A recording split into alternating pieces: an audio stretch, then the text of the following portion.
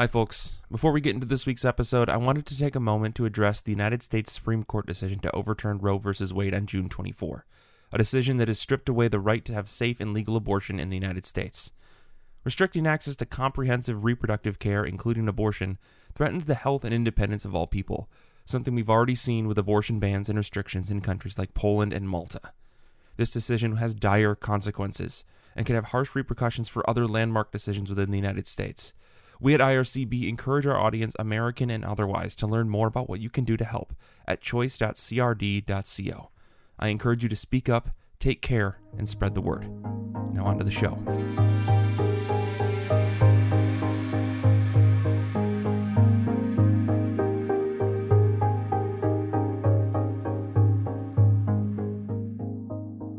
This is the I Read Comic Books podcast. I am your host, Mike Rappin. Joining me this week, the first base captain and star pitcher of the IRCB Little League team, Paul Jaisley. Hey there, humanoids. And Kate Scotchless. Hello. I know the greatest joke I've ever pulled on this show is that we're a baseball team. But, one day we're going to have jerseys and we're going to have jackets and all that kind of stuff. So we're getting there. Hopefully that's what I'll work on over the summer break. But speaking of the summer break, that's what's happening. After this week's episode, we are going on our yearly July month takeoff so everyone can go on vacation and we can get on our private jets and fly across the country and do all those special things we can't do because we have to record the show every week on Sunday. But for those of you who are sticking around and want to listen to more episodes of IRCB, we have got an incredible lineup coming.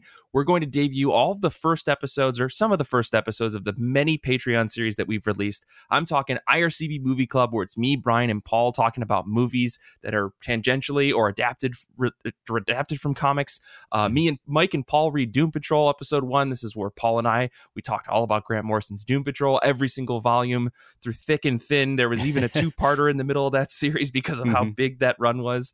And then Giant Days of Our Lives, which is Brian, Kara, and Kate Lamphere, as they went through every single volume of Giant Days, and it's a wonderful series from start to finish. We've got some fantastic art for that one that you can go buy a t-shirt for if you haven't seen that yet, but it's a great series. If you read Giant Days, you're going to love it. And finally, the biggest series IRCB has ever recorded, and that is A Better Batmobile Episode 1, featuring me and Paul. The whole series includes all of the various folks from IRCB, but the first episode is me and Paul, and this is going through Grant Morrison's run on Batman.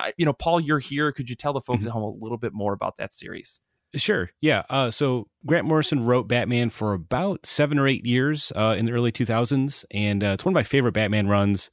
Obviously, Morrison's one of my favorite comic book writers. So them writing Batman was right up my alley. It's kind of the book that got me back reading comics again regularly. So it's kind of an important series to me. And it's one of those runs that when I go back and revisit, I see a lot of thematic elements, recurring ideas and such in the series. So I kind of wanted to talk about it in depth with everybody on the show. It's really fun.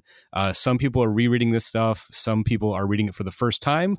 And it's been a fun journey. Kate and I just recorded the most recent episode talking about the return of Bruce Wayne. It's great stuff. Even if you've not read the series, I think there's a lot there to unpack and enjoy. So, and if you want a summer reading project, there you go. You can read all of Grant Morrison's Batman along with us. Yeah, that's the biggest sell right there. You need something to do this summer. Why not read all of Grant Morrison's Batman? So we're going to be dropping all of those on the feed. If you haven't listened to them, now you get some early access or instant access to these series that have been behind the big, massive paywall that we have, which actually isn't that massive. But yeah, if you like that kind of stuff, you can get all of that and so much more. We've got a ton of other stuff that's coming down the pipeline on our Patreon, but we want to give everyone a preview with everything that we've debuted so far. Oh, yeah. And if you want to get into that, it's $5 a month to get access to everything that we've done. We've got tons and tons of episodes of these various series. IRCB Movie Club, we just hit 10 episodes. Paul and Mike reading Doom Patrol, I think was 8 or 9 episodes long. Yeah. Giant Days of Our Lives was 14 and a half episodes long. That's what we're going to call it. Better Batmobile is going to be 10 episodes long. Plus there's the book versus book series that we did way back in the day. The IRCB Star Wars series that we're doing, episode 2 is very close to coming out. Imagine if you could watch IRCB or Star Wars with the IRCB crew and maybe there was a video component. Who'd have thought something like that could ever exist? Maybe you'd be interested in that. Episode 2 is coming this July, and episode 3. I'm giving like full spoilers for everything that I'm dropping during the summer months, but we've got 2 more episodes of that coming out. The first 2 episodes of the Star Wars series, all of that for $5 a month. It's an incredible deal as far as I'm concerned. We put so much time and effort into that on top of this regular show. I think you're really, really going to dig it. The other thing I want to say, this is the longest intro for the show ever. After we get back from our summer break, this is going to be This is amazing. It's the first time it's happened in a very long time. We have 2 new people joining the IRCB crew. We have some fantastic voices you've heard on the show before. Paloma, who's been on an episode a little while back, 282, chock full of left turns. If you listen to that and you enjoyed Paloma's voice, she's going to be coming to the show. And Danny Martinez from the Next Issue Pod is joining IRCB. We're going to have Danny and Paloma rotating in with the rest of the group, but it's going to be a fantastic thing. Danny, who was on the show for episode 268, How Do You Choose the Format to Read Your Comics? He also co-hosted the Candy Bar Antler Boy series. So everyone get on the Discord and tag him and celebrate him and Paloma for coming onto the show. It's going to be really, really fun once we get back from our summer break. But now that we're done with that, and I can take a breath finally, I have a question, 2 questions really to ask you too, which is, how have you been? How have comic books been? Let's start with you, Kate. I have been okay. Comic books have been incredible. I am so glad that we did this, like, what was your favorite thing that you read last year topic, because it got me to read 2 books that I never would have grabbed otherwise, or rather hadn't known to grab otherwise, that I have just loved so much. So I'm so excited to talk about that in the second half. And then I also grabbed Squire after hearing about it from you, Mike, on a different episode that it was coming out, and you were excited about it. This is the book by Sarah Alfagi and Nadia Shamas, who both co-wrote it, and then Sarah is the illustrator. And it's been so good. I am about 25% of the way through. This is a hefty OGN. Like, you could probably kill a rat with this thing if you swung it. So it's not a sit and read in one setting. It's sit and read it like a novel sort of situation.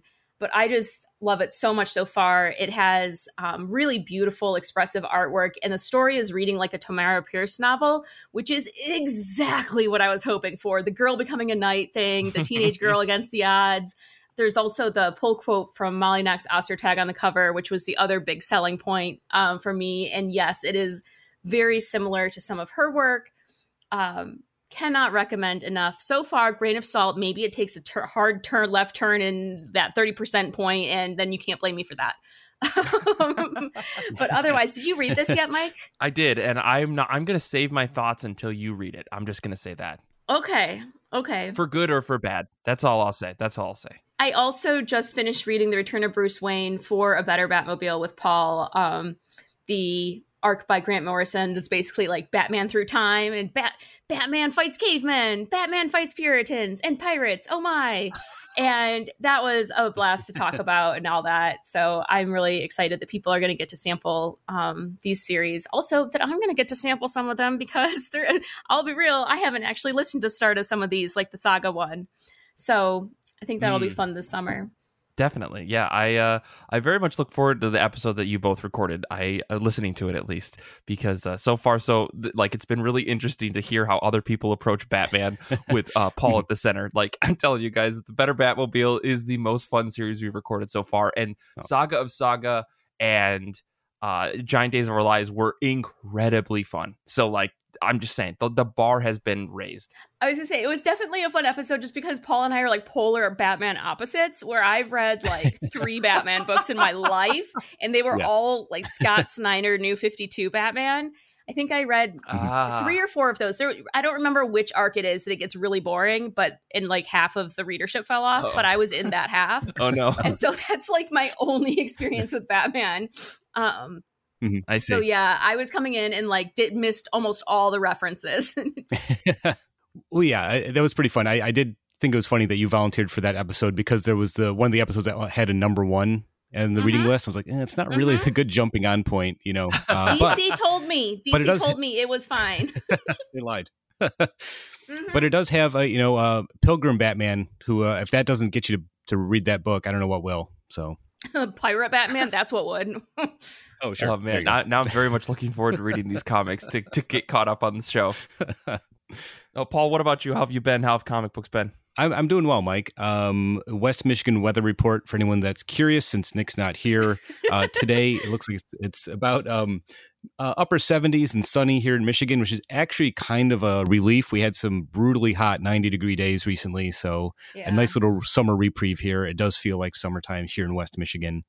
And I've been slowly making my way through a giant stack of comics I picked up last time I was at the shop.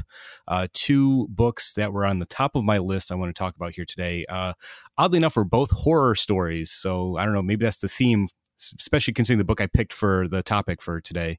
Yeah. You're in a very specific so the first one I'm talking. Yeah, I'm not sure what's happening with me, but I did read The Closet #1, written by James Tynion IV, art by Gavin Fullerton, colors by Chris O'Halloran, and letters by Tom Napolitano. Again, it's a horror comic written by James Tynion IV. They are so good at writing horror comics, and this first issue grabbed me right away. Such a simple story, but so creepy and effective. The story is basically about the main character, Tom, who's preparing to move his family, his wife, and their young child across the country. And is clearly stressing him out a little bit. The issue opens with him, instead of doing the tasks he needs to do to begin packing their stuff, he's like at a bar, sort of drowning his sorrows, worried about the trip a little bit. And then the issue sort of ends with him trying to comfort his son, who thinks there's a monster hiding in his closet in his room. And an idea is like, oh, we're going to move, so you don't have to worry about that. The monster's not going to follow you. And then I won't give away the ending, but I will say that the last couple pages of this book are legitimately creepy, legitimately disturbing. Somehow Tynion and Fullerton are able to pace it so expertly where it just, you get that existential dread, the creepiness of the setup of the story, and it just hooks you right away. It's basically paced like a perfect, horror movie. And I'm so excited to see where this series goes after this. I will say that is definitely one of Tynion's biggest strengths for me is pacing. The creepy build up suspense mystery stuff without being so slow that you lose interest. Yeah, very well done. You're making me not want to read this book, and I've been sitting on it for a couple weeks from his Substack. Damn it. It's really, really good. It's well worth the read, but yeah, maybe read it in the middle of the day with all the lights on. Gotcha. Tynion is so good at just giving you just enough information to tell you the story. It's not a ton of exposition, but that suits the creepy vibe of the story. So it's so well done. Speaking of perfect comics, I also read That Texas Blood #14. It's written by Chris Condon and art by Jacob Phillips. I love this series so much. It just somehow gets better and better. Issue 14 begins a new story arc that's set in 1992 in Ambrose County, where the series takes place. And it's wintertime there in Texas. And wherever they are in Texas, they're going to get a big winter storm. So that's sort of looming over the story, this big storm that's going to come, possibly shut down all the power in the town.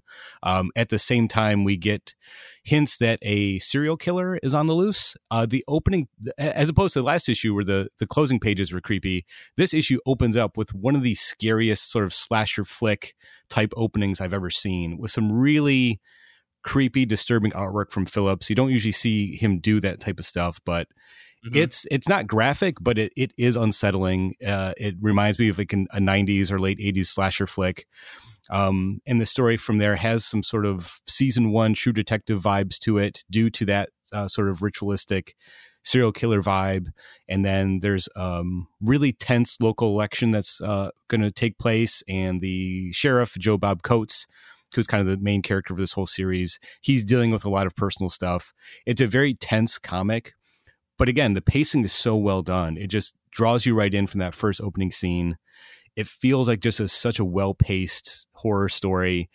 I love this series overall, and I'm so excited that this new story arc is starting off with a bang, or a big slash, I guess. I won't tell you exactly what happens, but it's such a good series. If you're not reading That Texas Blood, you really should check it out. I think it's such a good story, such a good series, and this first issue of this new story arc might be a good place to jump in if you are curious. Yeah, I've been sitting on the first volume of this for a while. I'm very curious as to how Jacob Phillips is able to pump out 2 different books right now at once. As an artist, I mean, honestly, he's working on this and New Bern. How is that possible? But you know what? That's fine. I'll let him do whatever he needs to. More Jacob Phillips art in my life is not a bad thing. Absolutely. I totally agree. This series is kind of nice because they do take a few months off between story arcs. So it's been gone for a few months. It's good to have it back. Okay. So that gives them some breathing room in terms of turning that stuff around. So that's cool. Well, for me, I am going through a midlife crisis, it seems. I decided to shave off my beard. And I mean, I should say it's not really what's happening, but more like I did decide to try to go for like a really cool look, and so I've got that 5 o'clock shadow with a mustache thing going on. It's the first time I've seen my face like this in 8 or 9 years. So every time I look in the mirror, I think that someone is trying to kill me, but it turns out it's just me, and maybe that's the case. But still, so I did that, and that was really interesting. And then I went through, I've been walking around in New York the last couple of days just because I had went in for work, and then I went to go see some family that came to town. And I went into Forbidden Planet because I was in that area, and I picked up a couple different books. Specifically, one of those books was Clementine Book 1. This is the new Tillie Walden book that came out. But before I talk about that, I do want to talk about Dragon Ball Super number 85. If you're not reading Dragon Ball Super, that's okay. I'm not going to say anything that Dragon Ball fans don't already know, and that you as a person who doesn't read Dragon Ball shouldn't already understand. And the fact that this is written by Akira Toriyama, or the art by Toyotaru.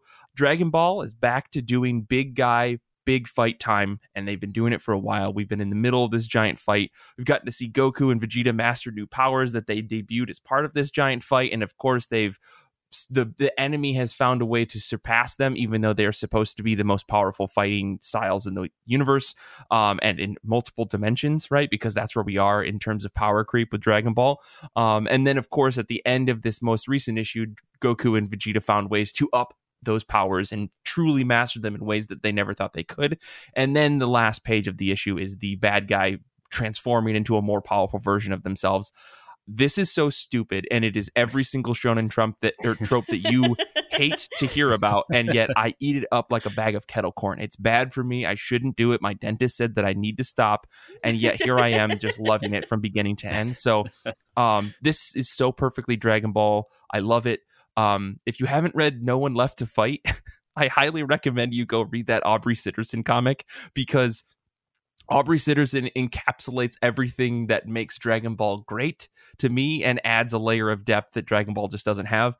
But if you want like a small sum up of what it feels like when I'm reading Dragon Ball, that book totally nails it. And you don't have to read like 20 years worth of manga.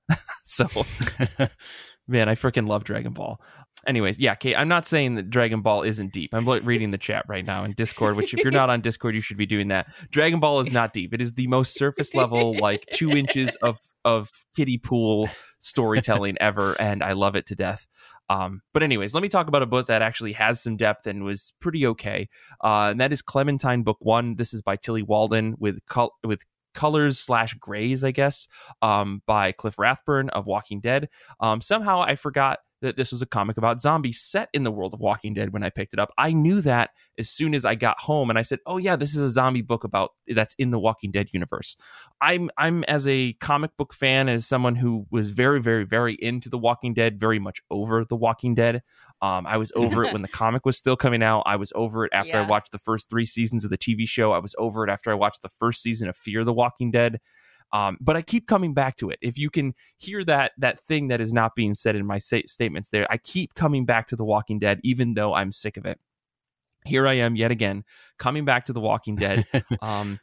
Because one, it's Tillie Walden, right? How do you not pick up the next Tillie Walden book? Yeah, exactly.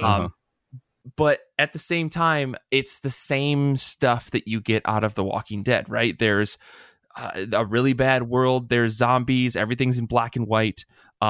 People just are depressed and really numb to the idea of death. There's no point to anyone living, and yet they continue to try. And so this story follows this girl Clementine as she who has an amputated leg, walking through the world. She's just trying to go north. We really don't know what her story is at the beginning, and we don't truly find out all of it even by the end of this book, because this is book 1 of 3, it seems.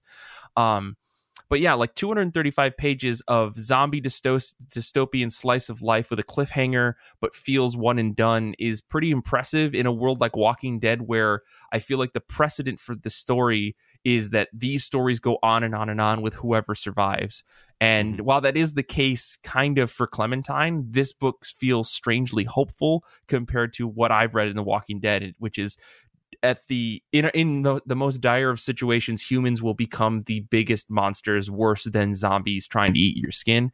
Right. And that really isn't the case in this book, and I kind of appreciated it for that. Like, the book is dire, the book is extremely depressing, the book makes you feel like shit because you feel like these people have no hope. Why am I reading a story about the fact that there's no way for these people to survive? Mm-hmm. And yet, getting through the whole book, I did feel like there was a glimmer of something at the end, and I appreciated that. So I don't know. If you're looking for something that's depressing, this is a good book, I guess. Yeah, for me, I'm definitely reading it because of Tillie Walden. And I'm definitely getting it on Hoopla, which it's already on for those of you who use Hoopla. It's already available because it's Walking Dead. I'm not paying money for this. Yeah, it's interesting because I like got a third of the way into the book and I was like, okay, maybe Tillie Walden's going to like flip the script on things a little bit and kind of tell a different story. And to her credit, I think she does tell a more interesting story than I think what happened in The Walking Dead. Yeah. It doesn't feel like it's a strategy or like a book that's about survival against the zombies and against humans. It truly feels like a book about people who are just trying to survive the worst things ever. And there is this glimmer of hope in everything that they do, in that if we can just get through this thing, we actually can survive, because they put themselves in a situation where there are no zombies. Now, no spoilers, but like, zombies are a part of the story, but like, that is not the interesting part of it. Like suddenly there are zombies, and it doesn't even feel like a Negan situation, right, where there's just someone with a fucking barbed wire bat trying to bash people's head in just to try to prove a point, right? The twist in this book, I think, is really interesting, and I don't know, it's not a bad book, but if you're sick of Walking Dead and you think you're going to get something completely different, that is not the case. This is still a Walking Dead story. It just has a different silver lining than maybe other zombie stories. Yeah, and I want to be clear that I'm not hating on Walking Dead. I read many volumes of the comic and watched many seasons of the show and loved it. It's just like you're saying, I hit a threshold where there was a certain point where I had my fill of that world and that storyline. Especially when it got so depressing about humans being the real monsters. So it was just like, oh, okay, we get it. People suck. I know, right? I know. So yeah, the only downside of this book is, I will warn you, the next book isn't coming out until 2023, because obviously it takes time to put together a 235 page of story. But Tillie Walden's art is fantastic from start to finish. So at least you'll have that, and you can always go back and reread it. But anyways, let's move on. Let's talk about comic books that are coming out in the near future. Let's talk about comics that are on the top of our pile, new, old, whatever you want it to be. Let's kick things back over to you, Paul. What are you looking forward to next? I am looking forward to Batman Catwoman number 12. This is the final issue of the maxi series written by Tom King with art by Clay Mann, colors by Tomeu Morey. And this is it, gang. The big wedding issue, the big finale. Batman and Catwoman are getting married, and I'm assuming their big day will go off without a hitch, right? It'll go perfectly as planned, right? No one will interfere. It'll be a wonderful day that everyone can celebrate. This is again, it's Tom King writing Batman. It's kind of like the story that he was setting up in his Batman run, but then he decided to leave the series, and then they spun the story off into this series. It's kind of confusing why they made this a separate series, honestly, but I really enjoyed this overall. It is one of these books that I do think I need to go back and reread in one sitting to really to fully enjoy and appreciate, because Tom King has been doing this, basically running 3 parallel timelines in this story, where you have, the young Selina Kyle sort of determining whether or not she wants to continue to be a criminal or kind of, turn her life around, going back and forth on that, the morals of what she's doing. You have her meeting Batman and that relationship. And then there's a future storyline where after Batman's dead, she's trying to get revenge on the Joker, for what he did. And I feel like those 3 storylines, we see them in each issue, but to go back and reread it, kind of piece all together, might be fun. But overall, it's a great series. Again, Tom King kind of gets Batman pretty well. And Clay Mann is just such an amazing artist that it's a fun series. So now it's finally done. Maybe if you haven't read it yet, it might be time to finally make that plunge and think about what you're going to get Bruce and Selina as a wedding gift. I still haven't picked it out. I didn't check the registry, but I guess I'll have to do that. Well, I mean, what do you get? The man that has everything, right? Exactly. It's funny that you bring this up because I totally forgot about this series. I thought it was done. Honestly, I thought it was 6 issues over and done. Yeah. When I was unpacking all of my comics, I did find the quote unquote wedding invitation that they gave out to different comic shops.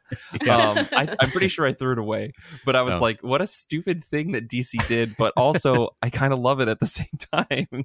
Yeah, I mean, there's been any number of comic book weddings, and it's always so dumb and gimmicky because it's like, it can't just be a happy day. They have to build it up, and then it might not go right, because they did build it up for issue 50 of Batman when Tom King was writing Batman, and of course it didn't happen, right? So then this series actually get to see it happen.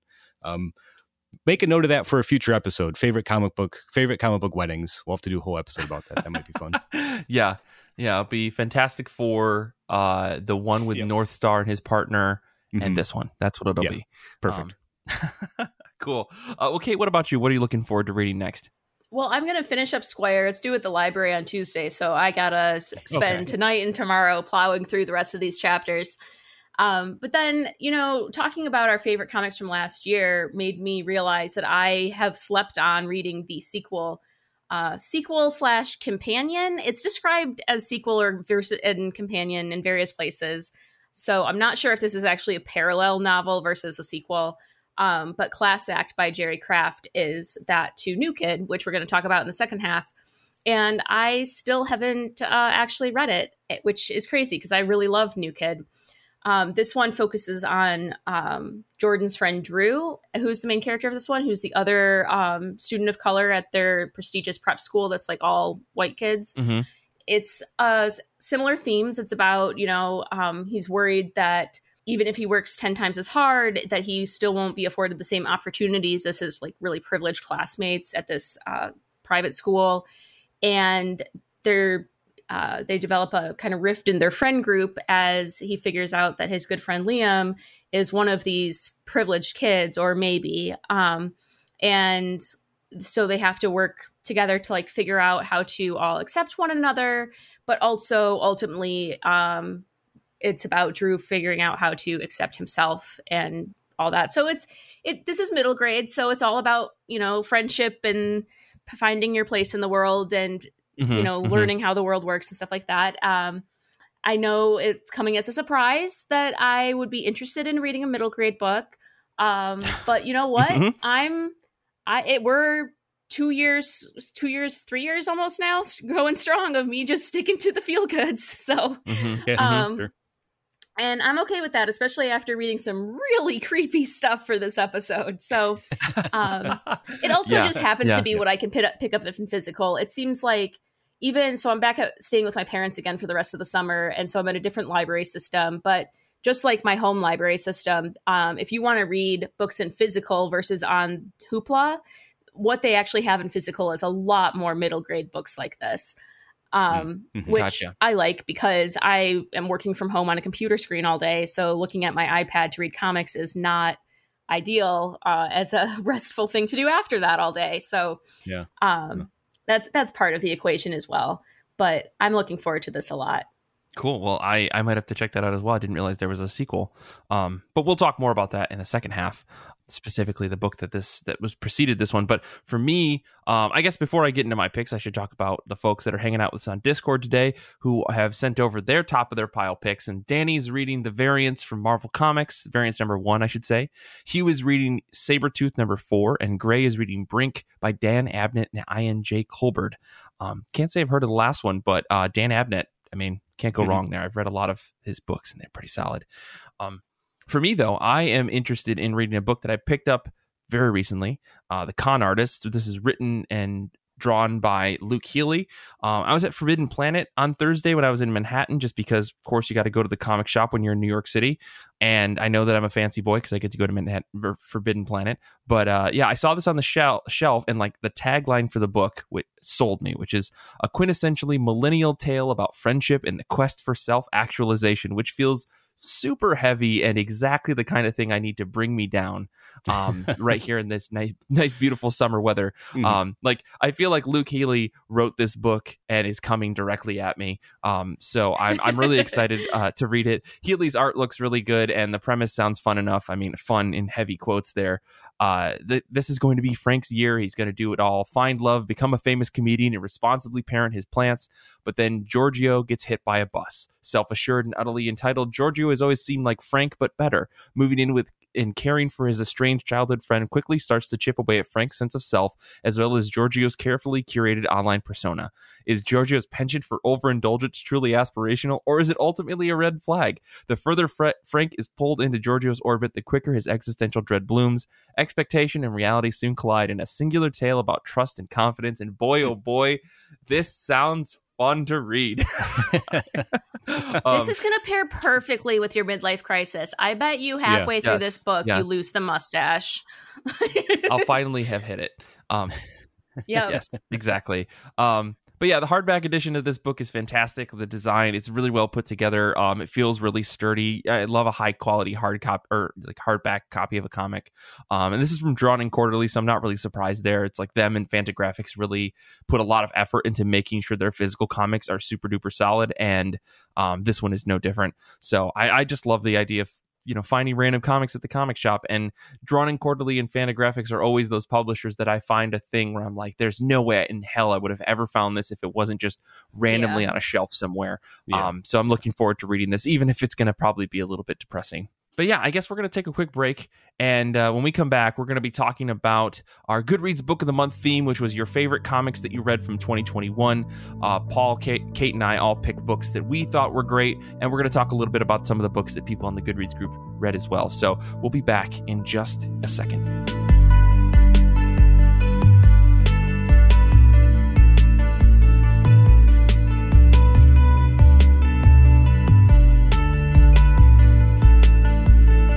This week on I Read Comic Books, we are talking about our favorite comics we read in 2021. If you haven't checked out our Goodreads group, that's what the theme was for this month. We wanted everybody to just post the books that they loved that they read in 2021, because sometimes it's nice to revisit books, and it's also nice to recommend some of your favorites to people. I was reading through the thread just before we got into here, and honestly, there are so many banger comics in that list. Like, if you're looking for something good to read, please check out the link in the show notes. You will find something that you love. I am absolutely certain of it, because I've read a lot of the books that are in there. I've added a lot of the books that are people recommended to my list because, one, the people in our Goodreads group have exquisite taste and they are amazing human beings. And two, given the stuff that I already know that's in there that I've read, like all the other recommendations people gave, I know are going to be good because multiple people gave multiple recommendations. And as much as they're breaking the rules and I can't stand it, I appreciate it because I know these people have good taste. So I'm definitely going to read their recommendations. So let's get into things. Kate, Paul, and myself, we all picked out a book that we really loved that we read last year. So for the show, we're gonna try not to get into too much spoiler territory for today because we do want you to go read these books and we don't want you to be spoiled if you haven't read them already. Today, we're going to be talking about Fangs by Sarah Anderson, The Nice House on the Lake Volume 1 by James Tynion, Alvaro Martinez Bueno, and Jordi Belair, and New Kid by Jerry Kraft. So I guess we're going to try a new format for these types of episodes and see how it works. Give us a shout if you liked it or if you didn't like it, or, if you just want to say hi and, send us an email at ircbpodcast@gmail.com. But we're going to go through our top 3 points of each book and kind of just bounce around from there. So to start things off, let's talk about The Nice House on the Lake. This was Paul's pick. A quick summary for those of you that don't know. Everyone who is invited to the house knows Walter well. They know him a little anyway. Some met him in childhood, some met him months ago, and Walter's always been a little off. But after the hardest year of their lives, nobody was going to turn down Walter's invitation to an astonishingly beautiful house in the woods, overlooking an enormous sylvan lake. It's beautiful, it's opulent, it's private, so a week of putting up with Walter's weird little schemes and nicknames in exchange for the vacation of a lifetime, why not? And then the book gets really fucking dark and crazy. So I guess to get started, Paul, why did you pick this book? Why was this your favorite book from 2021? It's funny. I was trying to rack my brain about all the comics I read last year, and some that, there's a few that I had swimming around in my brain to suggest for this episode. But this was one that I felt, was maybe one I didn't talk about on the show too much already about. And then also one that was easy to find on Hoopla for people to read. As I discussed earlier, James Tynion IV is basically mastered the comic book pacing of telling a horror story. And that's what this book is. It's creepy as hell. There's this slow, unease, existential dread that creeps into the story. as it goes on.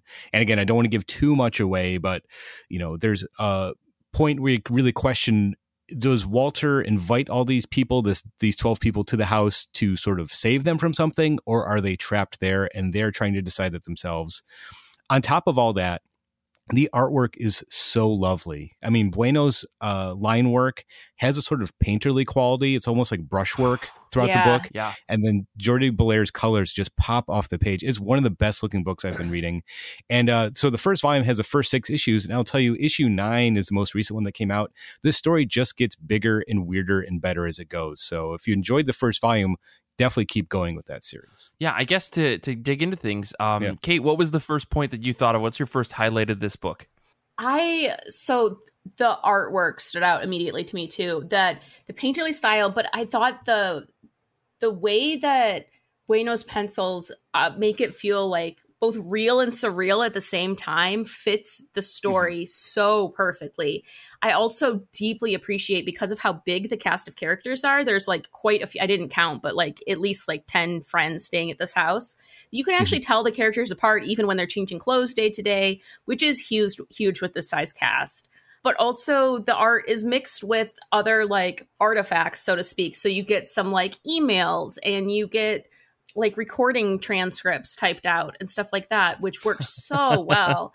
And it's just chef kiss all around. And yes, Jordi Belaire colors are so perfect and add to that surreal, realistic yet surreal feeling at the same time. And you're like going back and forth in time as these characters, each issue, a different one is sort of telling what happened from the future, but then you're bouncing back to it happening in the present. So and the art really helps with distinguishing that, and the colors specifically help with distinguishing where you are, whether it's the character now in the present day versus showing you what happened in the past. So in terms of one of those books that could have been extremely confusing with the wrong artwork, not only is it beautiful artwork, but it also really helps tell the story in a way that it could have been really hurt by less distinct character to character and jumping around in time and stuff from someone else. So that was the big thing for me. Yeah, this book scares the hell out of me because of Bueno's art, right? Like, I think there is a level of realism that is still also able to be not real at the same time. Like, some of the creepier elements of this book are extremely highlighted by Bueno's art. And I think if you had given this to, any other traditional like Marvel or DC artist, like, it wouldn't have felt as scary. I think Bueno brings a level of realism to this book that when you feel like it's real, you go, wow, this is beautiful. And then when he adds something surreal to the world, you feel terrified because it feels like it could exist. And to me, like, there are some moments in this book that are super scary because of how things change on a dime, panel to panel, and it terrifies me. Yeah, very much so. And then like even the things that are realistic that you're seeing that are happening in the world that are horrifying images depicted realistically, and you're like, oh shit, it just hits you in the face. Paul, did you I guess what were your highlights beyond this? I don't know if you were in the same boat or what. For the book that I picked to discuss, I really enjoyed it, Mike. No. Well, sorry. I guess like I don't know if you had any points beyond like the ones that you already made. I feel like I definitely want to stress again how much the artwork helps elevate the story. If it's someone else doing the artwork, I don't know if it'd be nearly as effective. There is that sort of unease that creeps through the artwork just based on the style that Bueno uses. And I will say, I think if you read this in trade, it's maybe a more satisfying read. But I really like the way that Tinian paces each issue, like, because I'm reading it month to month, and it's like as soon as that new issue drops, that's the first thing I read. You know what I mean? There's some cliffhangers. I think issue 7 specific, I remember being like, oh my God, he did that now? Like, there's such a twist to each issue that is both maddening, and it just makes you want to read it as soon as it drops. So as soon as I get my hands on the new copy, like, that's one of the first things I read each time it comes out. That's a good point. It's really compelling. That maybe that would actually make it a good single versus bad. I was thinking like, oh my God, I'm so glad I'm reading this in trade because it's such a page turner. And I would Yeah, just, exactly. they need the next issue immediately, please. Yeah, I think it is, scheduled as a 12-issue series, I believe. So yeah, issue 9 is the most Okay. recent. So yeah, that second volume should be dropping before the end of the year, I'd guess. So yeah, you'll get your fix Fingers sooner crossed. than later. Yeah. Yeah. Yeah, my first point was like that this book, like the first issue, if it doesn't terrify you, get the hell out of here, right? I don't care who you are. I have never felt so anxious and so overwhelmed by a first issue of a comic. Like I was super drawn into the story, trying to really focus on understanding all 12 of the characters, because it is a lot, right? Yeah. Yeah. Because I'm gonna go through my first and my second points here at once, because I think we've already started to touch on them. But like this first issue really smacked me in the face in terms of unexpected twists, right? Something odd is going on in the first issue, and the big reveal at the end of that first issue slayed me. Like I had to put the book down and do like breathing exercises. Like I was freaking the hell out for a book like this to come out in the middle of like this global pandemic that we have. Like, who does Tinian think he is doing this to me? I feel personally attacked. Like he went after my anxiety in ways that I didn't think were possible. And I appreciate that. Like I will recommend that first issue alone is like, if this can't get you into something that isn't a superhero comic, I don't know what will, because it's terrifying. Bueno's art really draws you in. Like, again, going back to what I was saying before, that realism mixed with surrealism happens throughout that first issue and throughout the rest of the volume is astonishing. And it scares the hell out of me. And I really love that. And with that being the like amping the story up to 11 in the first issue, and then seeing the fallout as the series continues is unfucking believable, right? The second part of that is, because there's so much to take in, this book absolutely sucks to read month to month personally. Like, okay. I like no shame to Alvaro Martinez Bueno, but I sometimes have an issue telling people apart. Like some of the women I feel like are drawn very samey sometimes, and again, that might just be me not having a good distinct picture of everyone in the story, and just being a bad comic reader. But I feel like some of the plot lines and some of the characters and their relationships are hard to keep track of. Like I need a yarn board, especially with the we're calling them data pages, guys, not prose pages, data pages. Yeah, where there is like just transcripts and different things like that. I'm making it, being a jerk about that, but still, some of that stuff is just for me hard to follow, and I think a reread of the series of just reading it all in one go might actually solidify things as I'm in the second half of the story. Sure. But yeah, I especially still love the women piece. I think the women piece will help you a lot to read it all at once, because I think they're similar-ish if you're not getting them all back to back all the time, because often an issue will only have a couple of the women in it, and so you're not seeing them side by side a bunch. But when you're reading straight through, they've been pretty clear and consistent. Yeah. And I think for me, like, this book probably just warrants a reread. So I really can't say like this complaint that I have is like a really minor one, because at this point, who's going to go and wait a month between reading issues if you can just get the volume? But I will say, like, I think this book probably, even with the reveals, probably is worth, reading in succession, if only because you're going to get those reveals and everything's going to turn around. Sure. I can't wait to reread this book is basically what it comes down to. Like, I think I'm going to do a full reread of the series when I get the second volume, even though I'm reading it month to month. Kate, what was your second point? What was the next highlight you had, or low light, whatever it is? Yeah, I mean, it goes into the story is just super compelling. It's way too page turnery for me to have been able to tolerate reading in singles. So I'm very glad I have the trade. That said, this is so good that it's one of those series, knowing that it now from Paul that it's a maxi, that I'm like, oh man, I wish I had gotten, I would love to have these in single issues as like a collector item, So that's a little disappointing, but I bet they'll come out with well, it's DC, so it'll also be priced like freaking gold, but the whole maxi in one hardcover or something, I bet they'll come out with something nice. But they do love to stab you in the wallet. So we'll see. But just Tinian is so good at writing mysteries like this with just the really good slow burn pacing that isn't so slow that you don't feel like you're getting any payoff issue to issue, where like it's the steady drip, drip, drip. You know what I mean? Like, and then the big hits to the face sometimes that are so good.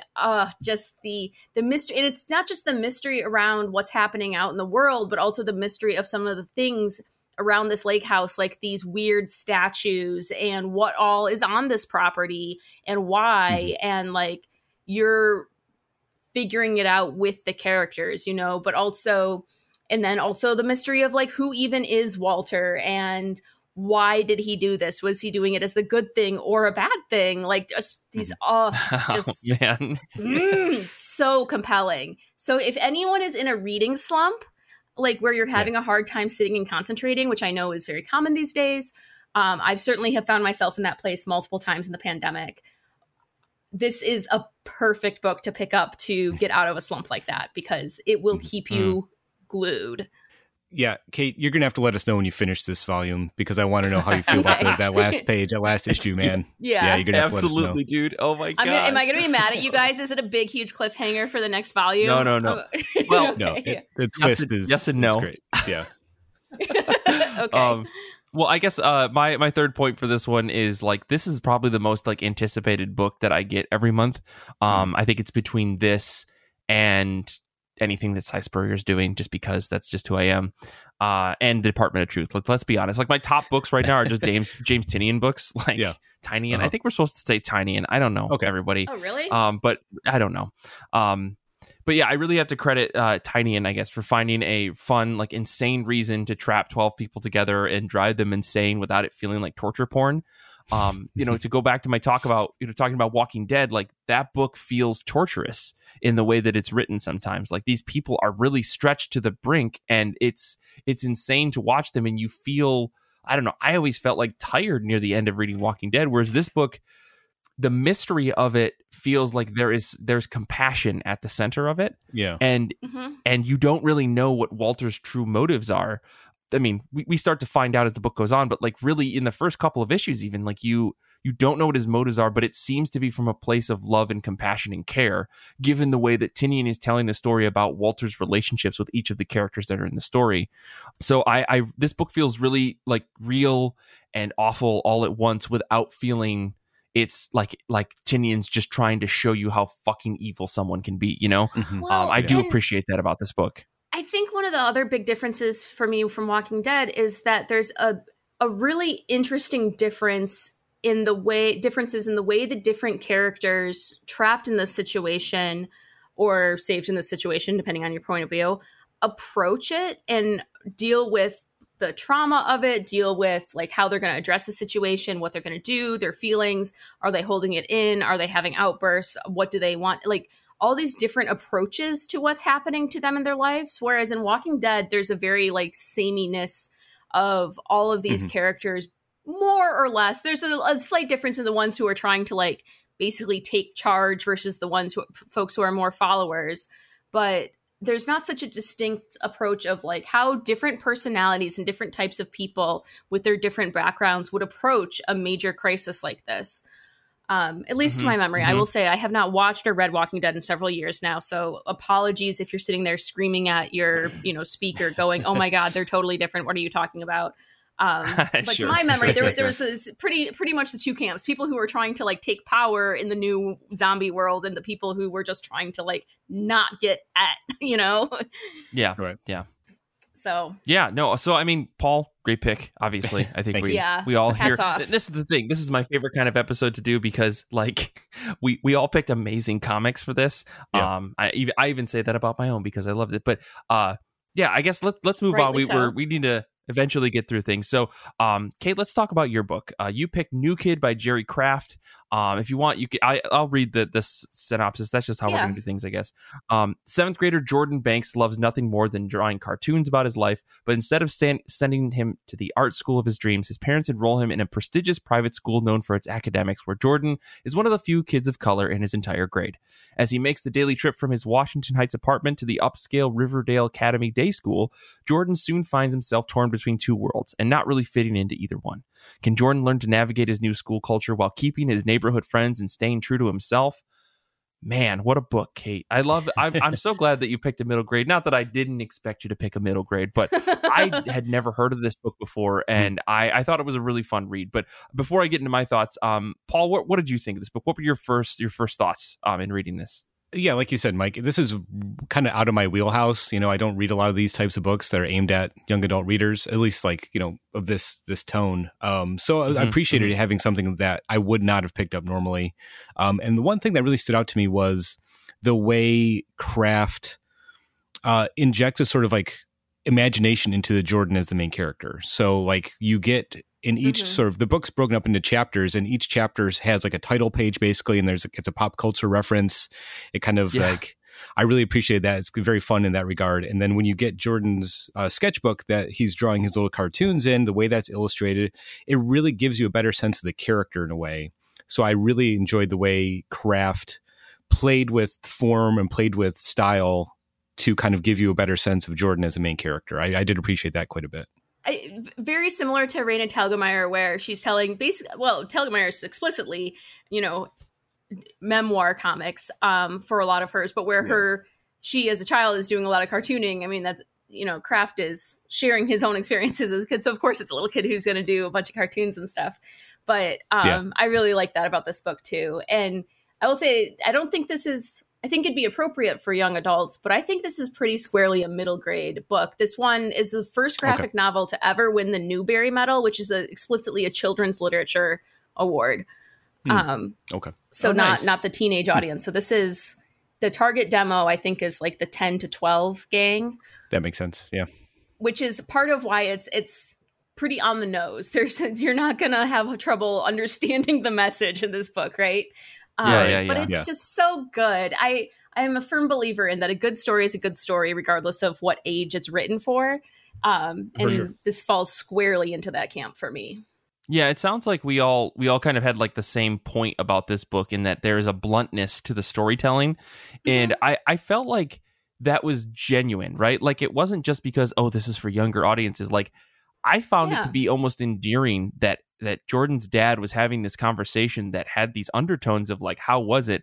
Asking the question, not did you enjoy school, but like, as the only person of color, how many kids of color were there at this school? Like, did you feel uncomfortable because of that? Like having those, like, in my opinion, kind of hard conversations with a kid is really like nice to see in a comic like this, to know that like Kraft is telling a story about parents who are willing to have these conversations that are affecting these kids' lives every day, whether they know it or not.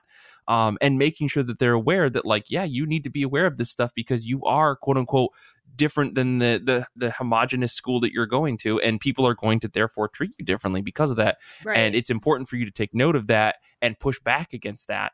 And throughout the story, I think Jordan has struggles with that a lot, like how to deal with those types of situations. Whereas some of the people he meets at his school, like his friend Drew, who is also a kid of color, doesn't, and really pushes back in a way that quote people don't quote unquote like, because he's being an outspoken kid who is pushing back and like, why are you calling me a different name?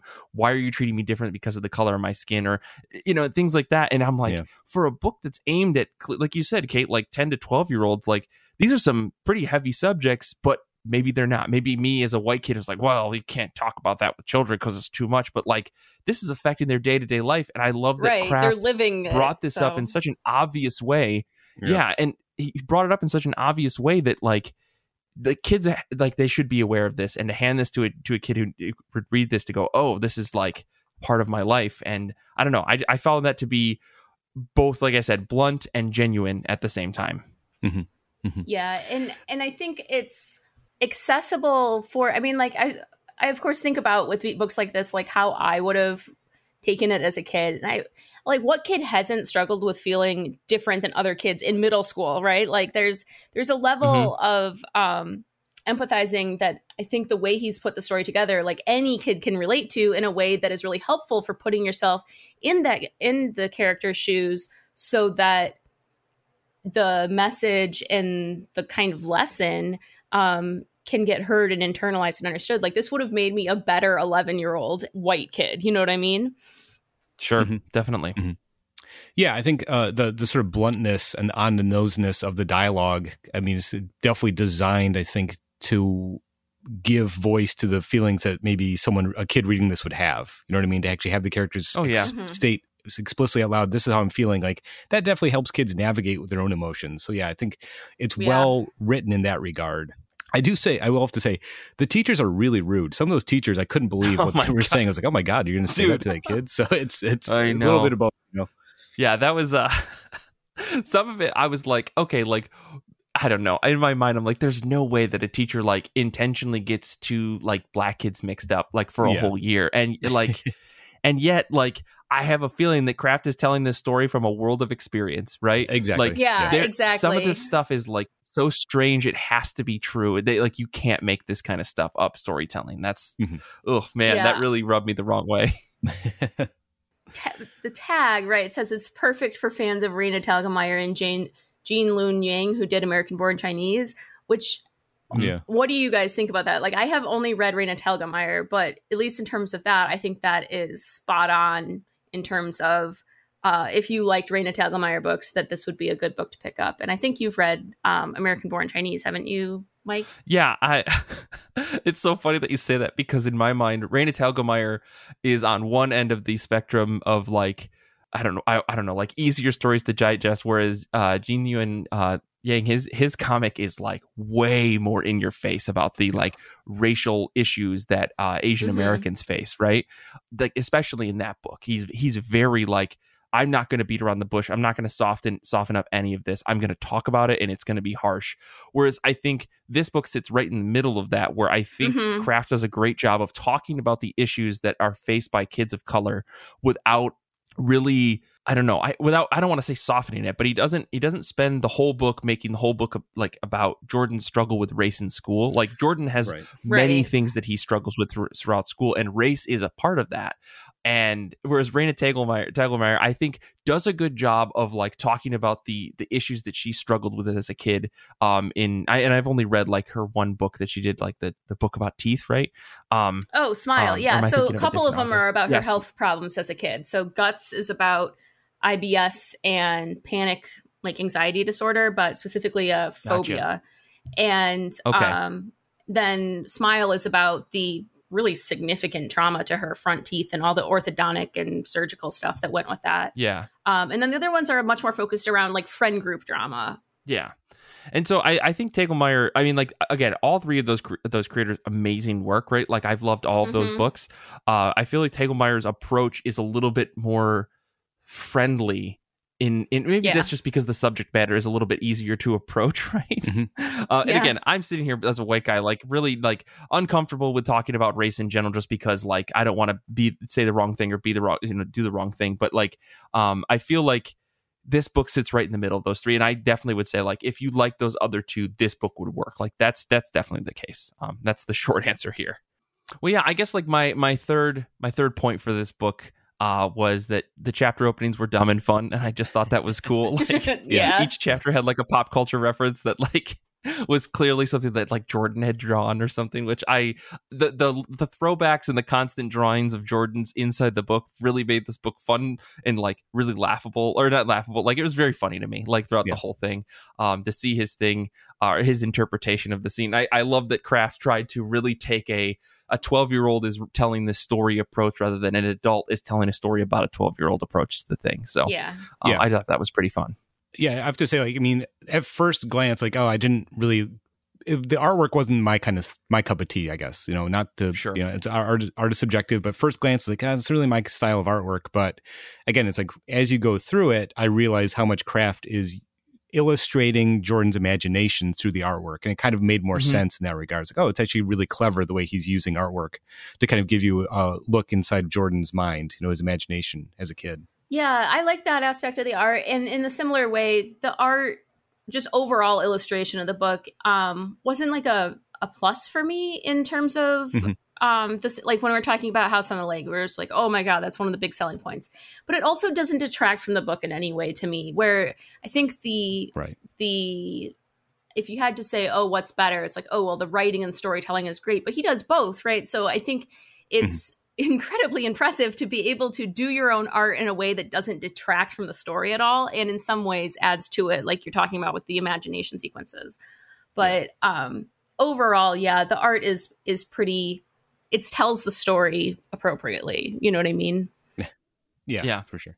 Yeah. Well, cool. Let's talk about the last book on our list here, and then we'll talk a little bit about some of the stuff we saw in Goodreads. The last book on our list is a book that I picked. This is Fangs by Sarah Anderson. The summary of this is Elsie the vampire is 300 years old, but in all that time, she's never met her match. This all changes one night in a bar when she meets Jimmy, a charming werewolf with a wry sense of humor and a fondness for running wild through the full moon. I guess let's start with you, Paul. What were your first thoughts of this book, or what was your first highlight, I guess? I mean, visually, it's such a cute little book. You know what I mean? Like the size, the format, the illustration. I was sort of familiar with the creator, Sarah Anderson's work before, but what I really liked was the way her artwork straddles the line between being cute and creepy. You know what I mean? It's like it's such deceptively simple comic book illustration where it's just like you look at it, it's like, oh, that's just, black and white artwork. It's pretty a nice line work. But then when you kind of look at the cartooning tricks, the facial expressions, it's really, really complex in a way. And it helps tell a story that's not necessarily a story itself. It's just a little glimpse of, their relationship. And so I think the artwork right away just makes it a very visually appealing book. I feel like the same way about like it's incredibly like sparse, but also like not a single line's wasted. So it's super expressive, and somehow her faces make the comedy so much funnier. Where I don't know how she does it, but in the same way that a really talented comedic actor can deliver the identical line, but it's becomes uproariously funny instead of a chuckle. That's what her art does for me in all of her books. Sure. Yeah, I definitely feel that. Like there's a subtlety, which is interesting because like if you look at Sarah's Scribbles, which is the series that she's known for, it's a totally different art style, but you can see it's still there, right? Like her art style is still there. The type of humor is still there. The visual gags are still there. And yeah, this like I said in my notes, like, is this the most adorable book ever? And I mean that in like all levels of things, right? Like this book looks adorable. The story's adorable. Everything about like every time the couple has a good time, I feel really good inside. Like how has Sarah Anderson taken a strip comic and made me fall in love with two characters without there really being a core central story other than them getting together and being cute? And it's like, God damn it. Is she one of the most talented comic creators of our time? I'm starting to think so. How did this woman warm my cold dead heart is what I'm asking. Yeah. No, this is so good because it's so much of like the like acceptance and loving of each other's differences, and it's like so sweet and so monstrous at the same time. Like, it's so funny. But yeah, you're talking about the book itself being cute, like the velvet cover with the black trim on the pages and everything. I'm so glad they did that because the book as an object is just so nice and the hand feels so nice, but also it is very short in a way that I think I would have been upset if I paid $12 and then read it in 20 minutes. That I'm not at all when I have this beautiful book to put on my shelf, that it has this nice, it made it feel very like worth it for me. Does that make sense? Yeah, absolutely. Yeah, and to follow up on that, I think what's really satisfying about the book as a physical object, is that it's a book you can just pull off the shelf and kind of flip open to a random page because there's not like a true sort of narrative. It's like little slice of life, single page strips. You can kind of just like flip to a random page, chuckle at the joke, and like enjoy it. It's a book that you might sit down and read in 20 minutes, but you want to have within arm's reach when you need a little pick-me-up or you need something to giggle at or you want to show it to a friend. Like it's one of those books you really just kind of just want to have on your bookshelf at hand anytime you need it, right? Yeah. I really appreciate comics like this, especially like physical editions, like you were saying, Paul, like the ability to just kind of open up to a random page. And if you've read it once, you know everything that's in there. So you get all the context in the moment, right? I feel the same way about this book, the way that I feel about Super Mutant Magic Academy as well as Nimona, where if I need to read something quick and just for a little fun, like those books are amazing to pick up off the shelf and just like take a look at a strip or two, right? Or like Nimona's got a couple page stories, but the idea is still there. It's quick, it's easy. You don't need to really know much other than these two are in love. And I think that's so fun. Like the jokes and the best part about it is like I love that Anderson doesn't spend time trying to over explain any of the supernatural stuff. Like the fact that werewolves and vampires are so prolific, the word that I'm looking for. They're so like regularly known by people that you don't have to explain anything. Like, and the jokes all work and land. Like, she's a vampire, he's a werewolf. Let's just run with those ideas. We don't have to go into anything. Right. I just love that so much context is built into the story. It makes for a really, really easy delivery. Yeah, and we're saying that there's not really a central narrative, but there sort of is, because each page, each page is a standalone comic strip essentially, but you kind of see their relationship get deeper and more involved. And there's like one page where you can tell like they had a fight, and it kind of like tears your heart out. I was like, damn, really? Like, they look so perfect together. But every relationship, every couple will have those moments, and like the fact that Anderson was able to have just one page where it's like, yeah, they had a fight. They don't get into details, but it was bad, but they're able to patch it up. It kind of like made you really have a personal connection to these characters, like you said, but you don't get an over explanation or exposition of like who they really are. You just kind of see them through the relationship that they have with each other. Yeah. Kate, I realized we started to abandon the highlight thing. I refuse. Kate, what's a highlight that you had on your side? This book is everything Twilight should and could have been. Yes, that means Team Jacob. Obviously, have you met Edward? Obviously, Team Jacob. Like, this is everything that it's everything. That's just there. That's the point. That's Little Tiny Bow. Sure. I love it so much in terms of like the hilarity and yet sweetness and closeness of the two monsters that are different types of monsters that are together.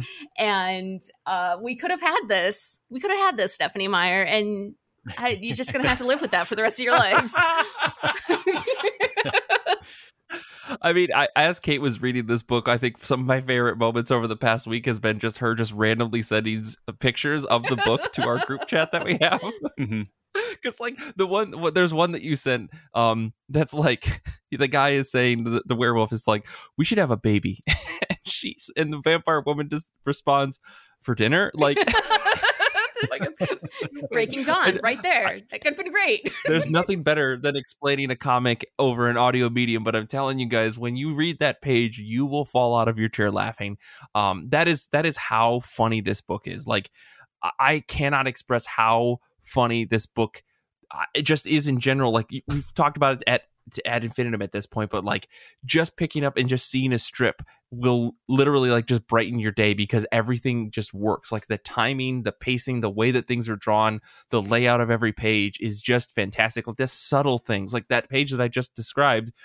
In that moment, the werewolf is sitting at a table with the blinds drawn over him so the sun's shining on him, and she's sitting across the table from with the blinds closed so that the sun isn't hitting her. It's like all these little things, these little like understandings of who these characters are and that they have to adhere to these rules of being supernatural beasts click in every page, but nothing's explicitly said. It's all in the art itself, because the dialogue is so minimal in most of the pages.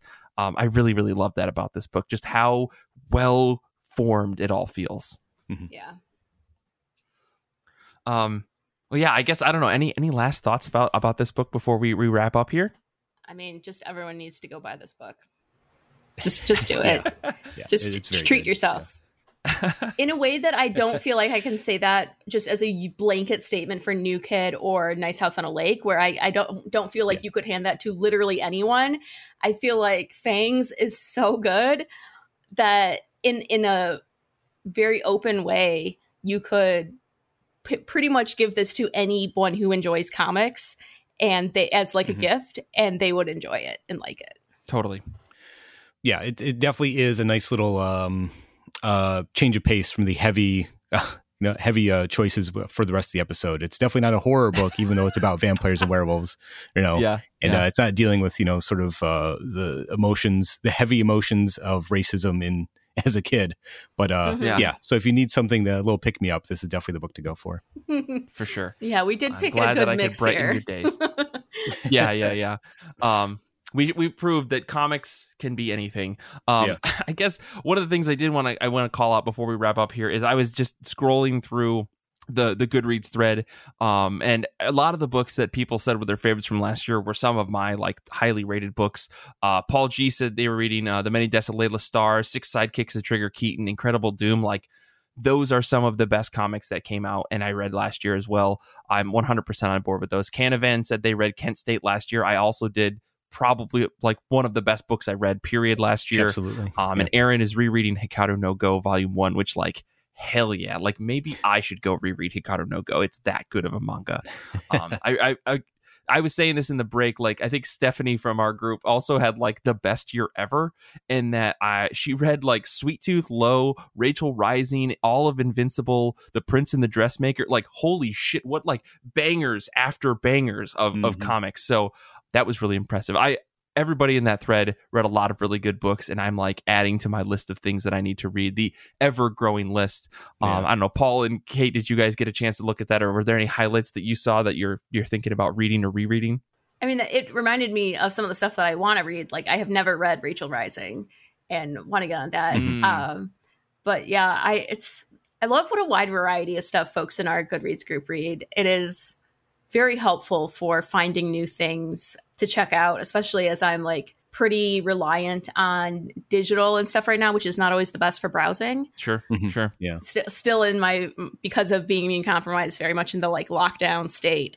And so doing a lot of like Hoopla and Comixology and stuff like that. So I have really appreciated the Goodreads group and this thread in particular for that kind of highlighting of lots of different stuff. Yeah, I definitely need to make more of an effort to check the Goodreads stuff out because, yeah, like you said, Mike, the readers over there have impeccable taste in comics, and I need to just basically, I think I might just go to the library when we're done recording here and just find all these books, as many as I can, so I can just binge read all of them. Yeah. Hell yeah.